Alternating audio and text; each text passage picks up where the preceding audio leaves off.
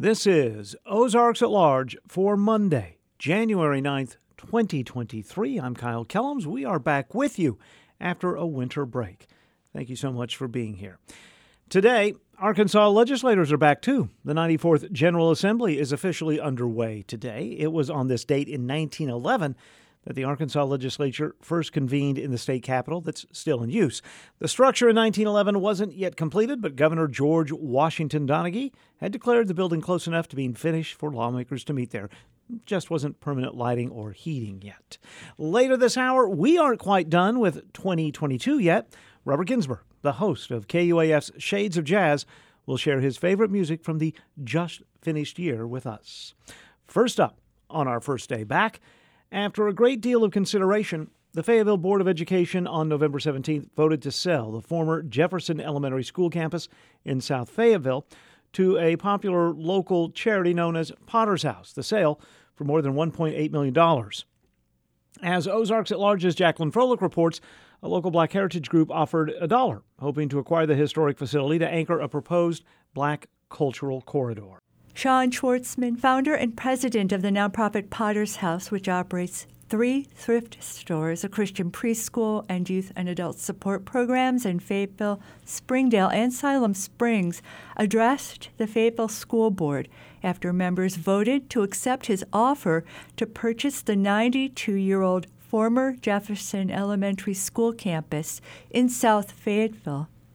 Good evening. Thank you. My name is Sean Schwartzman, and I'm 96, graduate of Fayetteville High School and born and raised here, and also founder and president of Potter's House. And I just want to thank you for the way that you have valued this property. I think it's a huge decision for our community.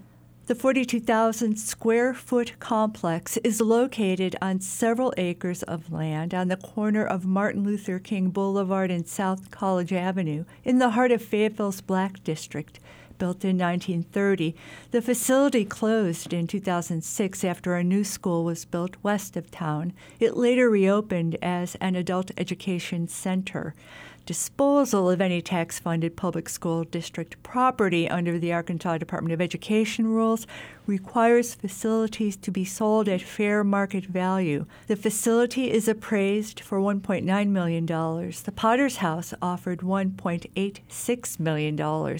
Leading up to the final school board vote, Sharon Killian, co-founder and president of the nonprofit Northwest Arkansas African American Heritage Association, which had also made an offer to buy the school, spoke. Our mission is to preserve, document, discover, and inform about Black culture in Northwest Arkansas.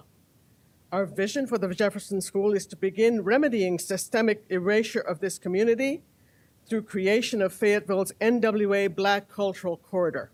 Fayetteville's African American District, one of 5 established in Northwest Arkansas in the 19th century in Bentonville, Eureka Springs, near Huntsville, and in Harrison, is the last to remain intact, surviving systemic racism, racial cleansing, outmigration, and most recently, real estate development pressure.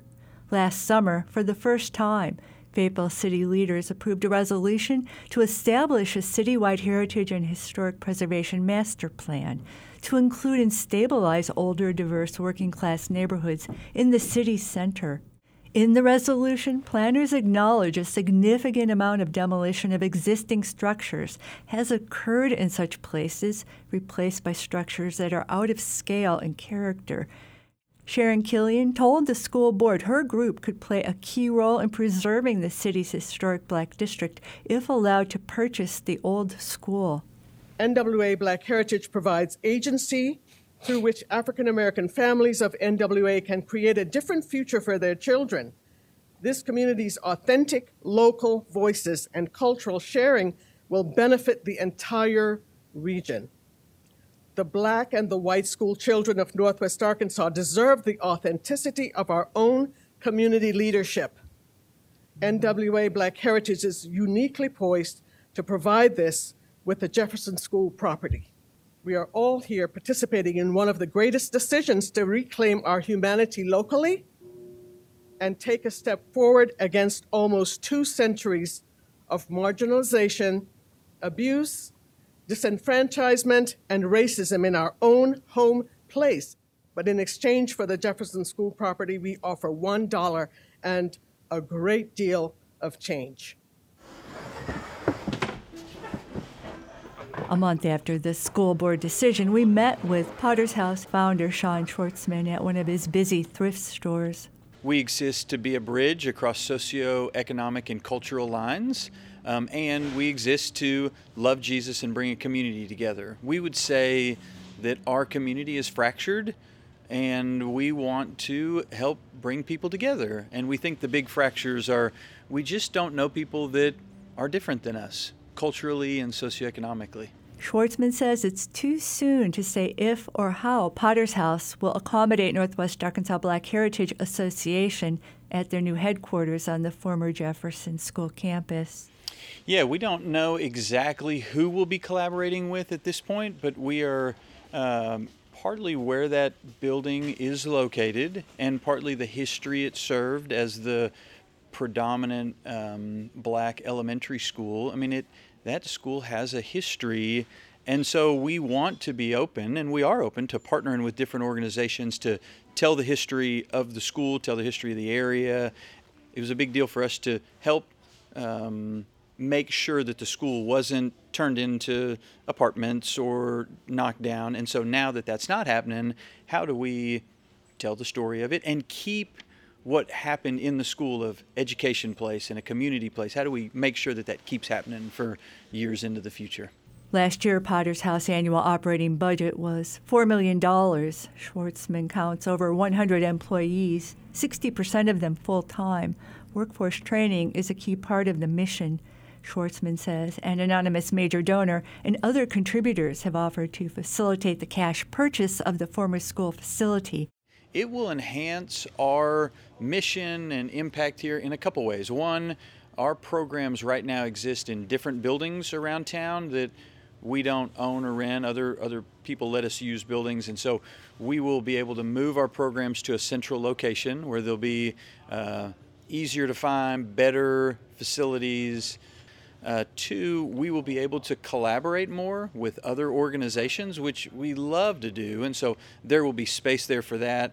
And then we'll be able to expand and do new things like community functions, community gatherings, and then even expand what we do specifically, like entrepreneurship opportunities, where we could help people jump into business, whether it be online store, or whether it be barbershop or cooking. We would have the space to get people in the community and give them the opportunity to grow in business, which we really like to be able to do. Schwartzman, who also has to raise money to renovate the aging facility, anticipates closing in February. As for Sharon Killian's bid to buy the old school to anchor a black cultural corridor, I had hoped for a much more enlightened view of the situation, what with the addendum to the offer that was placed in the RFP, the request for proposals or request for bids. Referring to a 15-point resolution signed and issued in September by the Fayetteville School Superintendent and Board to establish priority considerations for use in the review of offers to purchase the facility, one point being demonstrated experience with historic preservation or redevelopment. The resolution, however, states the board would consider all offers, regardless of whether the potential buyer meets priority considerations.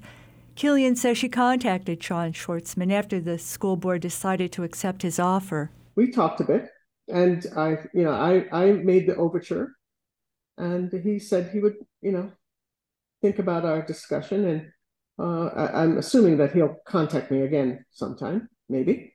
Northwest Arkansas Black Heritage, established in 2008, works in alliance with African American churches and community nonprofits in the region, as well as academic, art, and cultural institutions. For 25 years, the Potter's House has served low-income families across Northwest Arkansas based on values that include friendship, dignity, Jesus-centered spiritual, emotional, and social well-being, holistic health, and unity through cultural diversity. For Ozarks at Large, I'm Jacqueline Froelich. This is Ozarks at Large. I'm Kyle Kellums. Community Blood Center of the Ozarks is returning to a project that paid off with increased blood donations last year, the 56-Day Challenge. The concept is fairly simple. Donors give blood during the first month of 2023, stay in touch with CBCO online, continue to donate through the year, and then become eligible for prizes. Prizes of up to $15,000. Michelle Teeter is Media Relations Representative with CBCO and is with me now. Michelle, welcome to Ozarks at Large. Thanks for having me. All right, first of all, let's talk about the 56 in 56-Day Challenge. What does that number signify? So a donor can donate every 56 days. Normally, on average, we see a donor gives maybe twice a year, but they could be giving up to 6 times a year if they were donating every 56 days. And last year was the first year we did the 56-Day Challenge, and it was a big success. So we kind of made it bigger and better this year. Our sponsors, Adam Swinka at Flat Branch Home Loans and the Giving Branch, and so they donated more money, and people have up a chance to win $15,000. I think many people, myself included, will be surprised to hear that it's once every 56 days. I don't know why, but I thought it was like 2 or 3 times a year max. I don't know where I got that idea. Well, maybe just, we all hear myths and things like that. So if you donate, it takes your body about 2 weeks to kind of recuperate those red blood cells. And then we say 56 days to just make sure your body's fully replenished and back to its normal state. So 56 days, someone could come in. So how to get into the challenge. So you would donate in January, and when you donate, you're going to get a warm and cozy hoodie. The second step would be you go online and fill out a commitment form on our website that you're going to join the challenge. Then you would have to donate your second time by April 6th. And then there will be a drawing after April 6th for a $1,000 Visa gift card.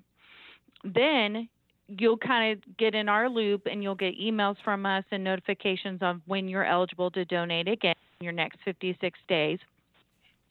So if you keep donating every 56 days, the pot gets a little bit higher. So then the next time it's $2,000. The next time it's $3,000. And if you won the first time, you can win again. So it's not like, you won once, so sorry, your name gets pulled out. Nope, you can continue in, and you have a chance to win up to $15,000. You do not have to make the donations at the same location every time throughout the year, do you? No, and it works for blood drives as well. You can do it at a donor center or blood drives going on. Here in public radio, we have started something over the last few years called Sustaining Members who give a little bit every month. And one thing we noticed from that is that we have a better idea toward the end of the year how much money we'll have, because this is coming from, a bank draft or whatever. Like a reoccurring, you can tell how many people are reoccurring to do it. Exactly. And I guess that's somewhat of the same philosophy behind the 56-Day Challenge. Yes. And, it's harder to recruit a new donor than if someone just committed to giving more times than they normally do. And which most people give about 2 times. So even if you gave 4 times, you're doubling the amount that you would normally give. Wow, that sounds... helping, 4 times the amount of people or patients in hospitals. Sounds just like public radio, except first time you get a hoodie instead of a coffee mug. Yeah, well, and our promotions change. So in January, it's a warm hoodie. In December, we had some cool mugs. So, we're always have fun incentives. And the need for blood and platelets and plasma doesn't reduce because it's winter or we've, just gotten out of the holidays. It doesn't go away. It's a constant need. There's still patients in the hospital, even though it's a holiday, unfortunately.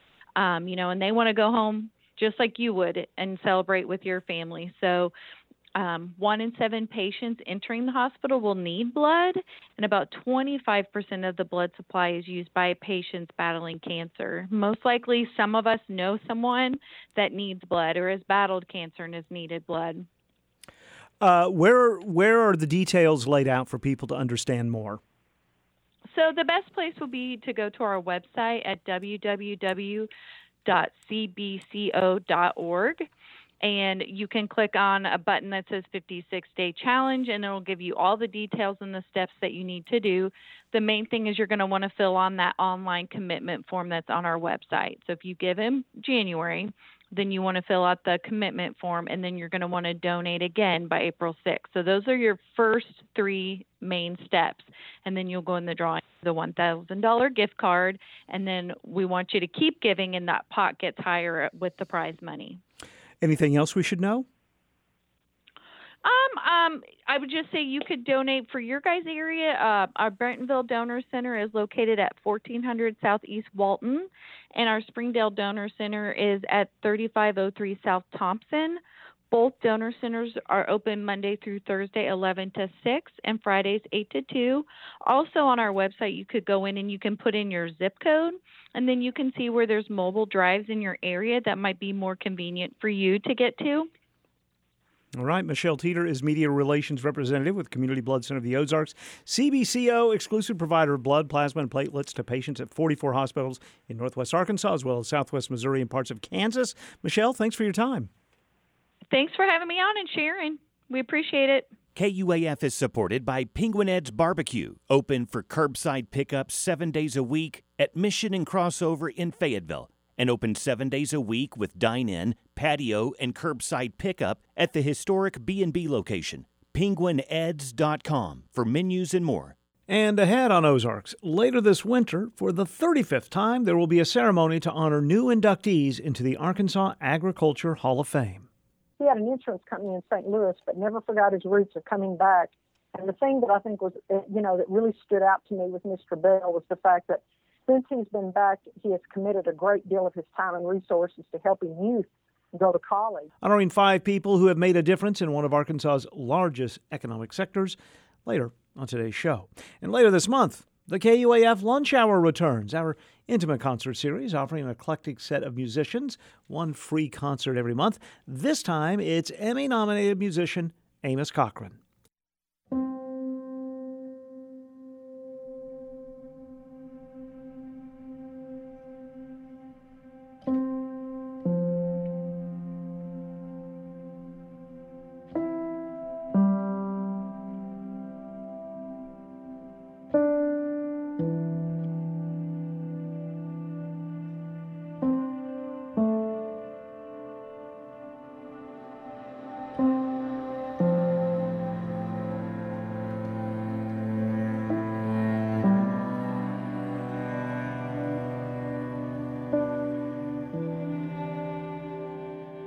That's Amos Cochran's song, Bethlehem. And this time, the lunch hour is not in the lobby of the Carver Center for Public Radio, but rather it will be in the Walker Community Room at the Fayetteville Public Library.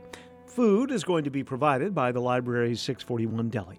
This all happens Friday, beginning at noon, and it's across the street from KUAF at the Fayetteville Public Library inside the Walker Community Room. And it's all free. Also, later this month, world-class and world-influenced jazz will be on stage at Walton Art Center. Cuban pianist Elio Villafranca will lead a night titled Chick Corea Afro-Caribbean Experience. He was one of the musicians handpicked by the late Chick Corea when Jazz at Lincoln Center hosted a Chick Corea festival for an entire week in 2013. This is from his CD, Sin K.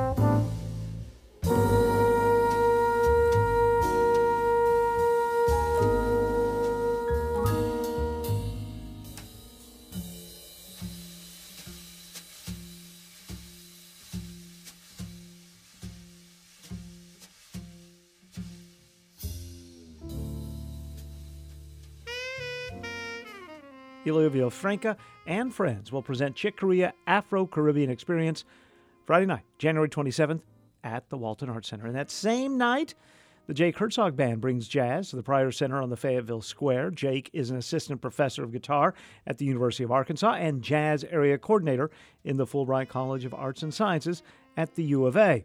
His performance begins at 6 p.m. Friday the 27th. You can find a list of all area jazz events at digjazz.com. That's the home of the Northwest Arkansas Jazz Society. And here's a jazz list for you. Robert Ginsburg's list of great jazz from 2022. Robert, the founder of the Northwest Arkansas Jazz Society and the host of KUAF's Shades of Jazz, brings us an audio survey of his favorite jazz from last year. I have a certain reluctance trying to figure out the best top 10 of anything these days, and that goes for best jazz recordings. But I am compelled at the end of the year to look back on the amazing body of work that's been released by some of the great jazz artists, and 2022 is no exception. So what's to follow is the short list of some of my picks of best recordings. It includes a real variety of veteran groups that have come together after being apart for a long time, new discoveries in the world of jazz, and jazz masters reissues. My picks of the best jazz releases in no particular order of 2022. So let's get started with a group known as The Cookers. This is their 2022 release of a CD entitled The Path. And we're going to hear Blues Downstairs. The Cookers Quintet blaze their own trail on this recording. This is their fourth album together. The group includes Ryan Oliver on tenor sax, Tim Hamill on trumpet, Alex Coleman on bass, and Bernie Serensky on piano. Serensky is a veteran pianist and jazz musician. He played with Art Blakey and the Jazz Messengers. You'll hear a piece of his quirky and monkish solo at the end of this clip. Let's jump right in from The Cookers. This is Blues Down the Stairs.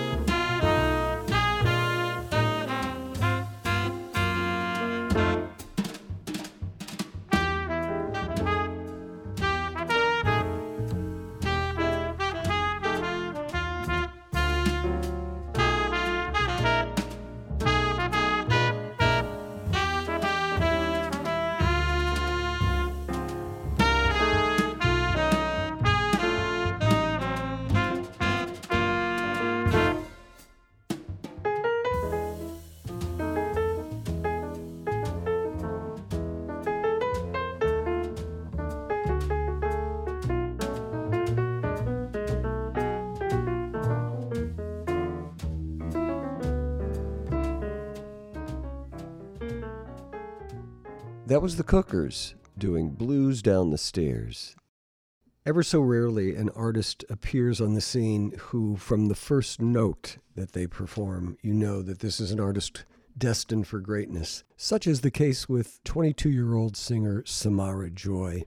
To my ears, this young vocalist joins the ranks of Sarah, Billy, Carmen, and the great jazz vocalists of the past. Her voice is rich and it's velvety, yet it's very refined. On the selection from her new recording, Linger a While, I have chosen a tune called Nostalgia, and what's remarkable about this, she transcribed a trumpet solo from Fats Navarro's 1947 version of this tune, note for note, and wrote lyrics to it. It's incredibly hip. And we'll start out by hearing Fats's take as he goes into his solo, and we'll fade into Samara picking up the ball. I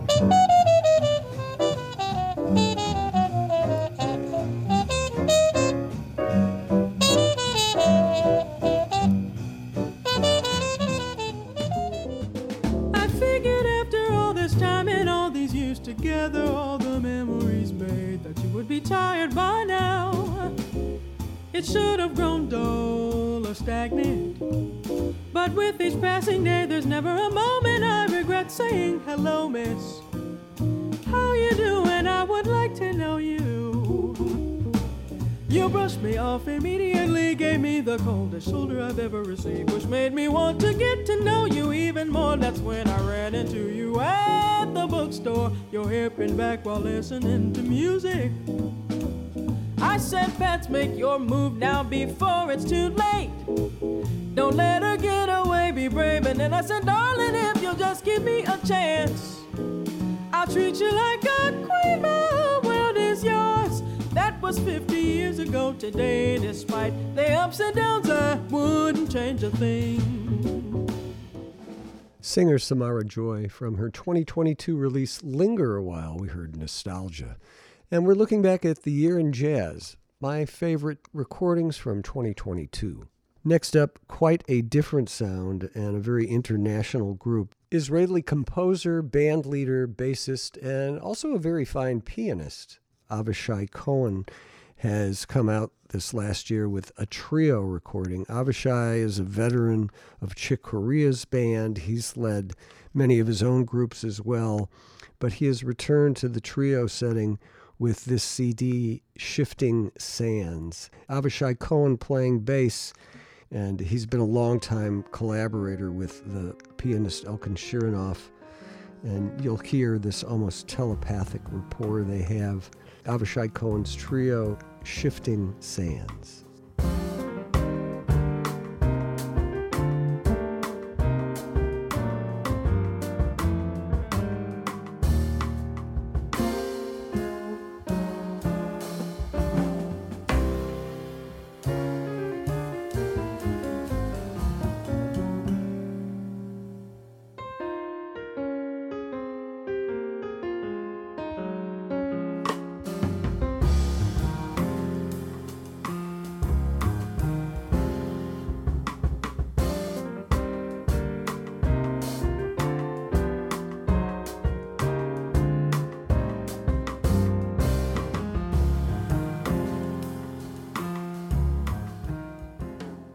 That was Israeli bassist Avishai Cohen from his 2022 release Shifting Sands, and we heard the title track.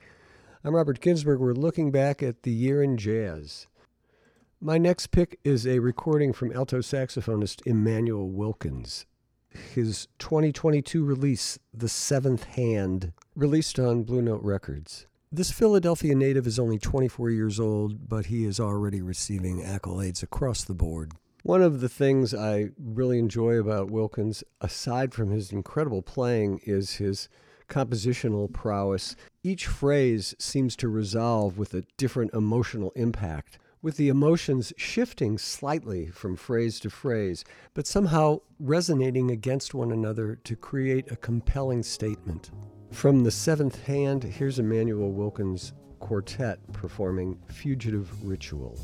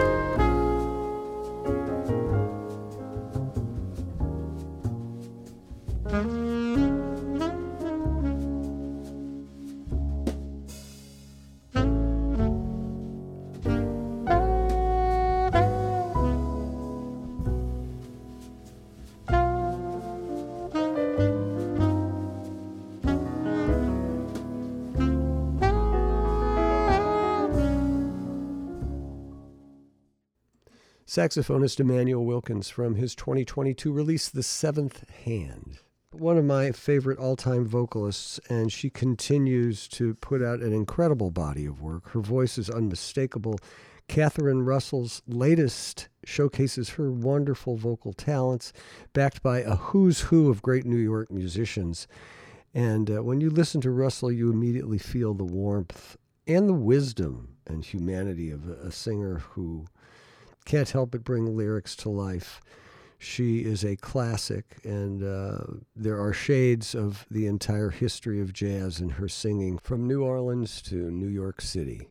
This CD is called Send For Me, and I try to avoid title tracks, but this is another title track I couldn't pass up. So we will hear Send For Me. Here's Catherine Russell.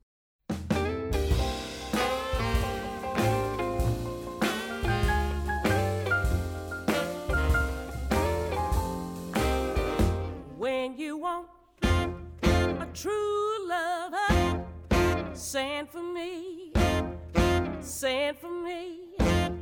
You'll never want any other. Send for me, send for me. I promise you I'll be true. Send for me, send for me. Anytime, just tell me your problem and you find out, baby, I'll solve it. You're late one morning, don't hurry if you got big troubles. Don't worry, just depend on your friend. Send for me, send for me, yeah.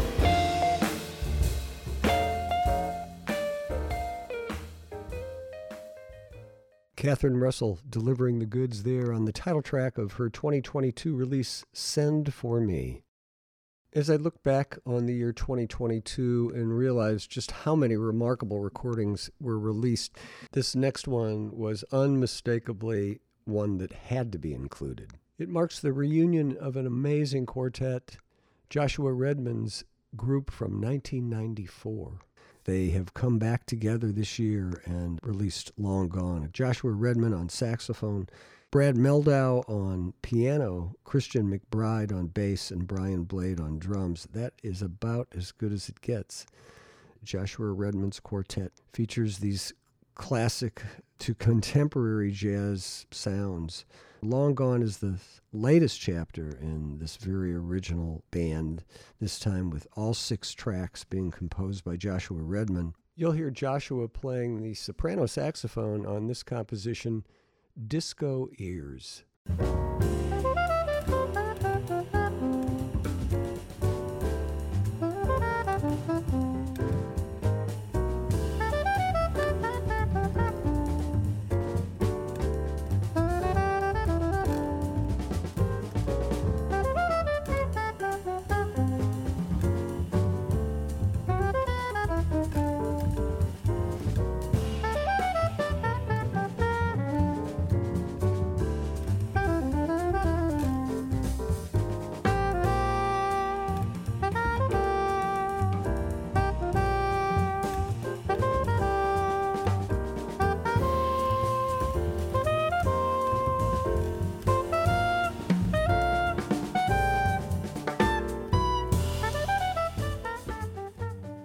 The reunion of Joshua Redman's quartet featuring Brad Meldau, Christian McBride, and Brian Blade. The CD is Long Gone, and that tune is Disco Ears. The list of jazz recordings from 2022 that are worthy of being included in this look back at the year goes on, but for the sake of brevity, we will end here.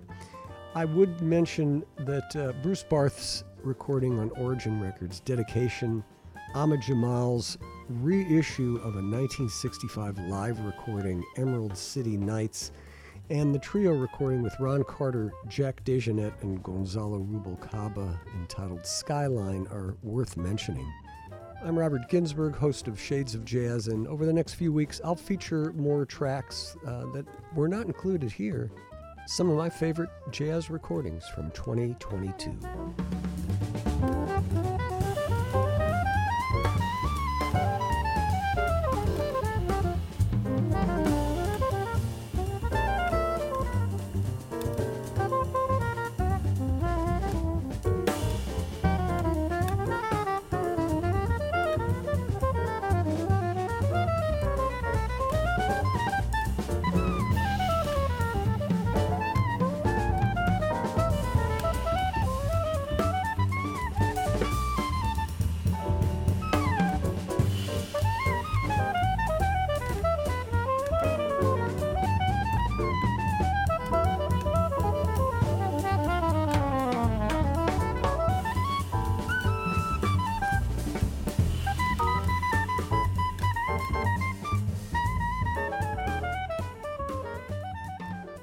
Robert Ginsburg is the host of Shades of Jazz. It's the longest-running radio show in Northwest Arkansas. You can hear it every Friday night from 10 until midnight on KUAF. Then again Saturdays from 11 a.m. until 1 p.m. on KUAF-3, our free digital jazz station that you can find on your HD radio or at KUAF.com or by asking your smart speaker to please play KUAF-3. And more favorite things from 2022 on tomorrow's show. Our favorite film reviewer, Courtney Lanning, has accumulated her top 10 films of 2022, and we start the countdown on tomorrow's Ozarks at Large at noon and 7 p.m. SONA, the Symphony of Northwest Arkansas, continues its main stage season Saturday, January 7th at Walton Arts Center, performing William Grant Still's Mother and Child, Leonard Bernstein's Chichester Psalms, featuring the SONA Singers, and Henryk Gorecki's Symphony of Sorrows, featuring soprano Miriam Khalil. This emotional program evokes the love that exists across time between a mother and her child. Tickets at sonamusic.org. This is Ozarks at Large. It's a bit rude to be just a few days into a new year and already talking about deadlines, but there are a few to be reminded about, including one deadline that takes effect today. This is the final day for early bird tickets for Fresh Grass Bentonville. Tickets for that two-day affair taking place in May increase beginning tomorrow. You can learn more at themomentary.org. Bella Vista is seeking a farmer's market manager, and the deadline for applying for the 2023 position, Thursday, January 19th. A list of requirements can be found by following links at bellavistaar.gov. Deadline to register for auditions for the 2023 Jazz All-Stars, Monday, January 23rd. Much more about the auditions and the Jazz All-Stars at digjazz.com. Your days to take in the exhibit Fashioning America, Grit to Glamour at Crystal Bridges Museum of American Art in Bentonville, dwindling. But you do still have time. Fashioning America closes on January 30th. Details at crystalbridges.org. But don't go tomorrow. Crystal Bridges closed every Tuesday.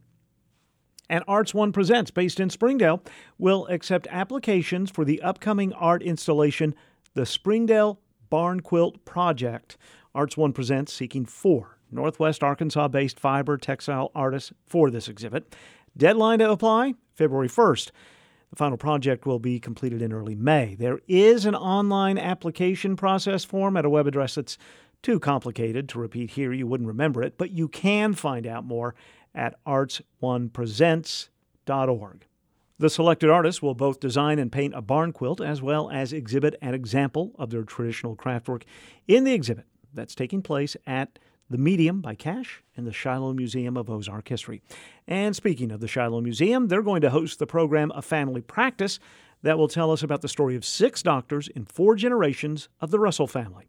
The presenters, Bill Russell, Dr. Bill Lindsay, and Mary Ryan, are authors of A Family Practice, The Russell Doctors and the Evolving Business of Medicine, 1799 to 1989, published by the University of Arkansas Press. The presentation at the Shiloh Museum of Ozark History in downtown Springdale is Wednesday, January 18th at 6:30 that night. It's an in-person event that will also be available streaming live online. The in-person experience limited to 100 participants.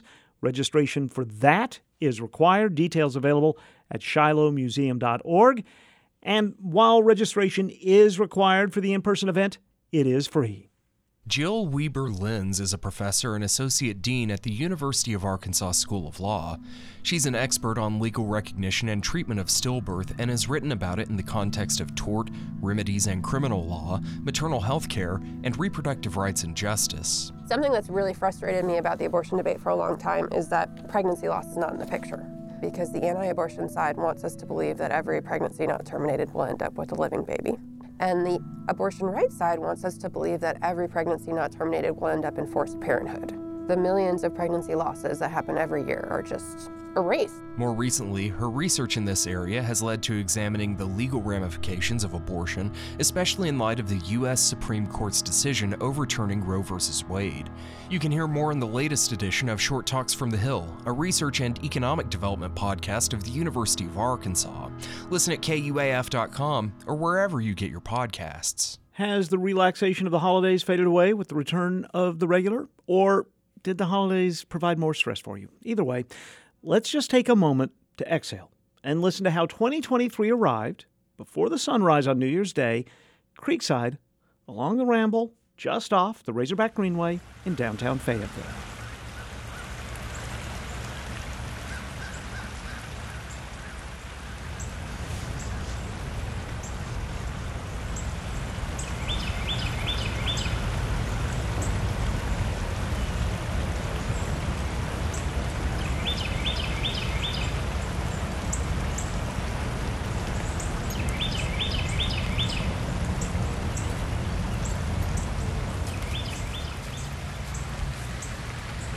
New Year's morning before the sunrise, this is Ozarks at Large.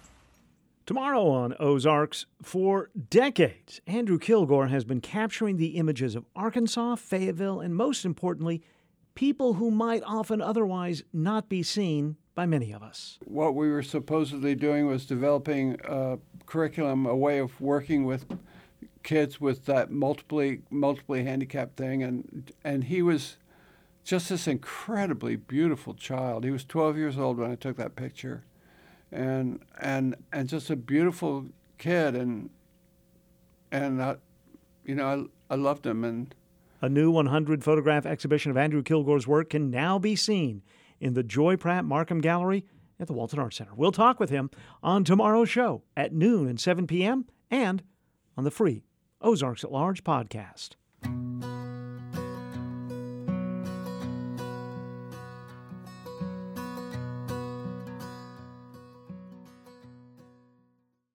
This is Ozarks at Large. I'm Kyle Kellums. The 2023 class of inductees for the Arkansas Hall of Fame includes people who have innovated techniques regarding cotton, livestock, rice, and ag education. The Hall of Fame was established in 1987, and this year's class is the 35th to be inaugurated. Debbie Moreland, the chair of the Arkansas Agriculture Hall of Fame, says having a Hall of Fame for Arkansas ag makes sense since the state leads the nation in the production of things like rice and bait fish and is in the top 5 nationally for products like turkeys. And not surprisingly, she says there's never a shortage of nominees for each year's Hall of Fame class. Really isn't. I mean, we have some fantastic producers and farmers out there. We normally have between 16 and 20 entries. Anyone can nominate someone if you think that the work that they've done or their career has been outstanding and it's had an impact on the state of Arkansas and the agricultural industry and the youth or business or whomever. Anyone can be nominated. Among this year's inductees, Ellis Bell, a fourth-generation minority farmer who operates a farm first established in the 1870s. He left Arkansas after high school in Forest City to work as an aircraft mechanic and an insurance broker, but he returned to his home state to farm. He had an insurance company in St. Louis, but never forgot his roots of coming back. And the thing that I think was, that really stood out to me with Mr. Bell was the fact that since he's been back, he has committed a great deal of his time and resources to helping youth go to college so that they can have the same opportunities he had. Another inductee this year, Chris Isbell, is the first farmer to grow a specific kind of rice outside of Japan.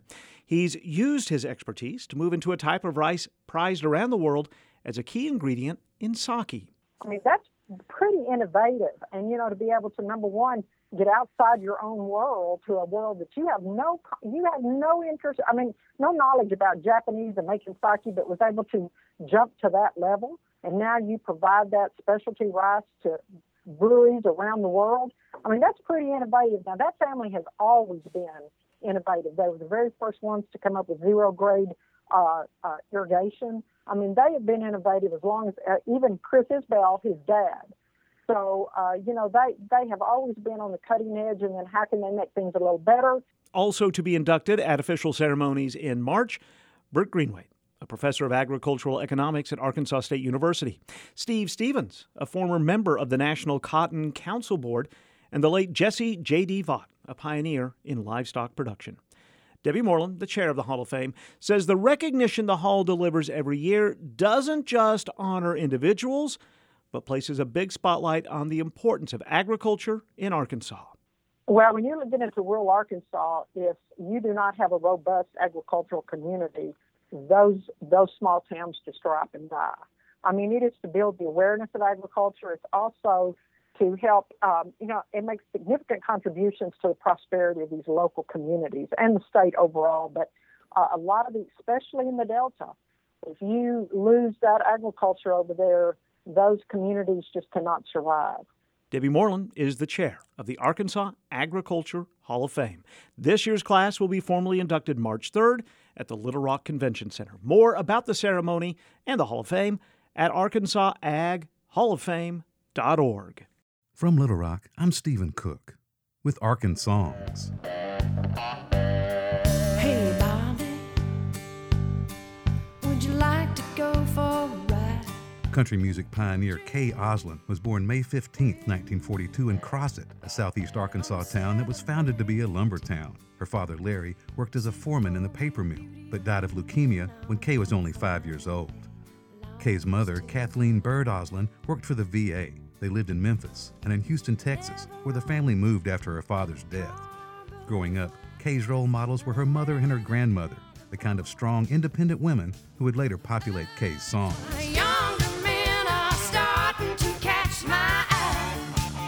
Oslin attended Lon Morris, a Methodist private college in Jacksonville, Texas, majoring in drama. She also got into folk music, joining a trio with Guy Clark. Clark would later become, like Oslin, a country songwriting legend, with the songs recorded by Johnny Cash, Willie Nelson, Jimmy Buffett, and others. The trio even recorded an album, but despite their combined future star power, it went nowhere. In the mid-1960s, Oslin moved to New York City to pursue acting. She stayed for 20 years.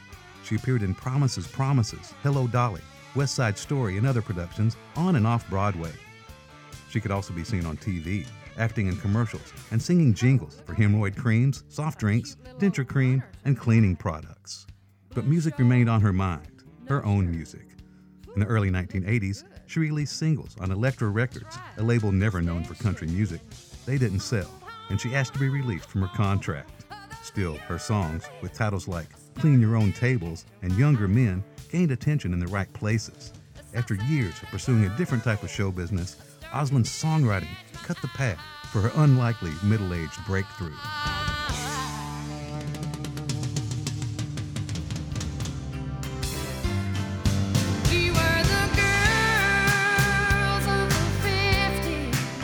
Now known professionally by the initials KT, Oslin was in her mid-40s when her first album, 80s Ladies, was released by RCA.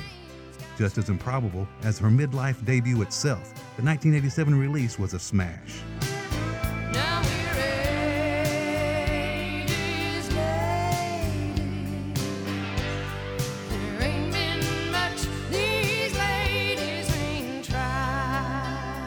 There was an audience for what Oslin had to say. Her songs were also recorded by Dottie West, Gail Davies, Dusty Springfield, the Judds, and others. Her mature takes on life and love had been seldom heard in country music, but she fast became part of its A-list. Do you still get a thrill when you see me coming up the hill? Honey, now do you? 80s Ladies was eventually certified platinum. She won a Grammy and was named CMA Female Vocalist of the Year with her debut, at an age when many singers are planning their comebacks.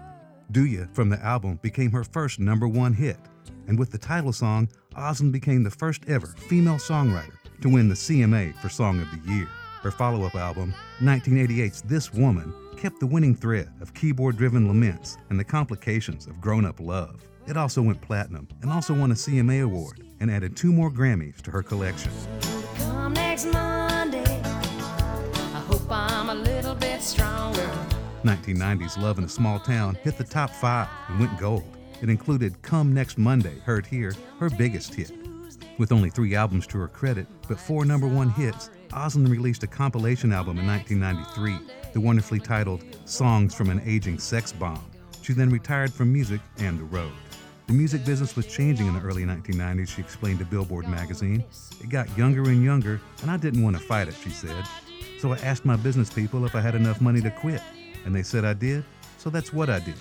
Oslin would release music and make concert appearances only sporadically for the rest of her career. You know I'm running, and what I 1996, several years after she'd left music, but only a year after she'd had quadruple bypass surgery, Oslin released a covers album called My Roots Are Showing. It was her lowest selling release. Another 5 years passed before her next album, called Live Close By, Visit Often. Now we're ladies.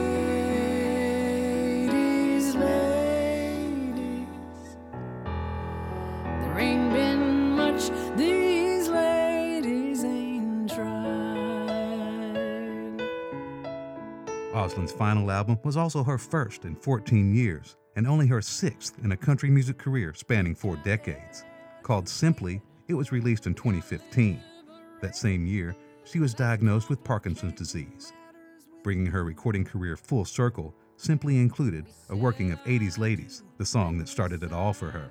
A pioneering, unique, and very successful songwriting voice, KT Oslin died December 21st, 2020, at 78 years old.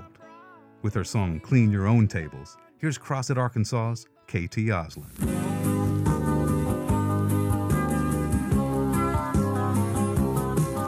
Well, I ain't exactly been what you'd call your own American girl.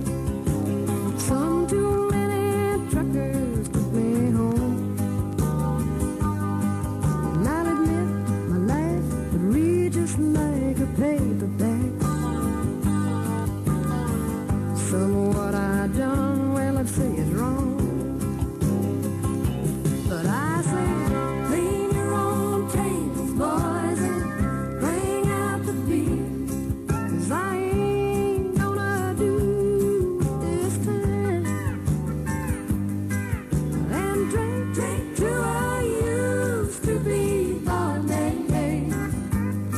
And meet the man that I choose to be mine. Well, he ain't exactly been what you'd call your all-American boy. Done his time in Frisco and L.A. Some of you that have taken pride in what I am, heard you cussing this decision that I made. But I say, clean your own tables, boys, and bring out the beer. 'Cause I ain't gonna do it this time. And drink till I Clean Your Own Tables by Ashley County, Arkansas native and country music trailblazer KT Oslin. It's another song of Arkansas. From Little Rock, I'm Stephen Cook with Arkansongs. Arkansongs is a production of Experiment Station Studios. Producer is Keith Merks. Arkansongs since 1998. This is 91.3 KUAF, Fayetteville, Fort Smith, Bentonville, and Pineville, Missouri. 91.3 KUAF, a listener-supported service of the School of Journalism and Strategic Media at the University of Arkansas. Thanks to the contributors today, including Jacqueline Froelich, Robert Ginsburg, and Stephen Cook. I produced today's show inside the Anthony and Susan Hoy News Studio. I'm Kyle Kellums. Thanks so much for being with us. Back with you tomorrow at noon and 7.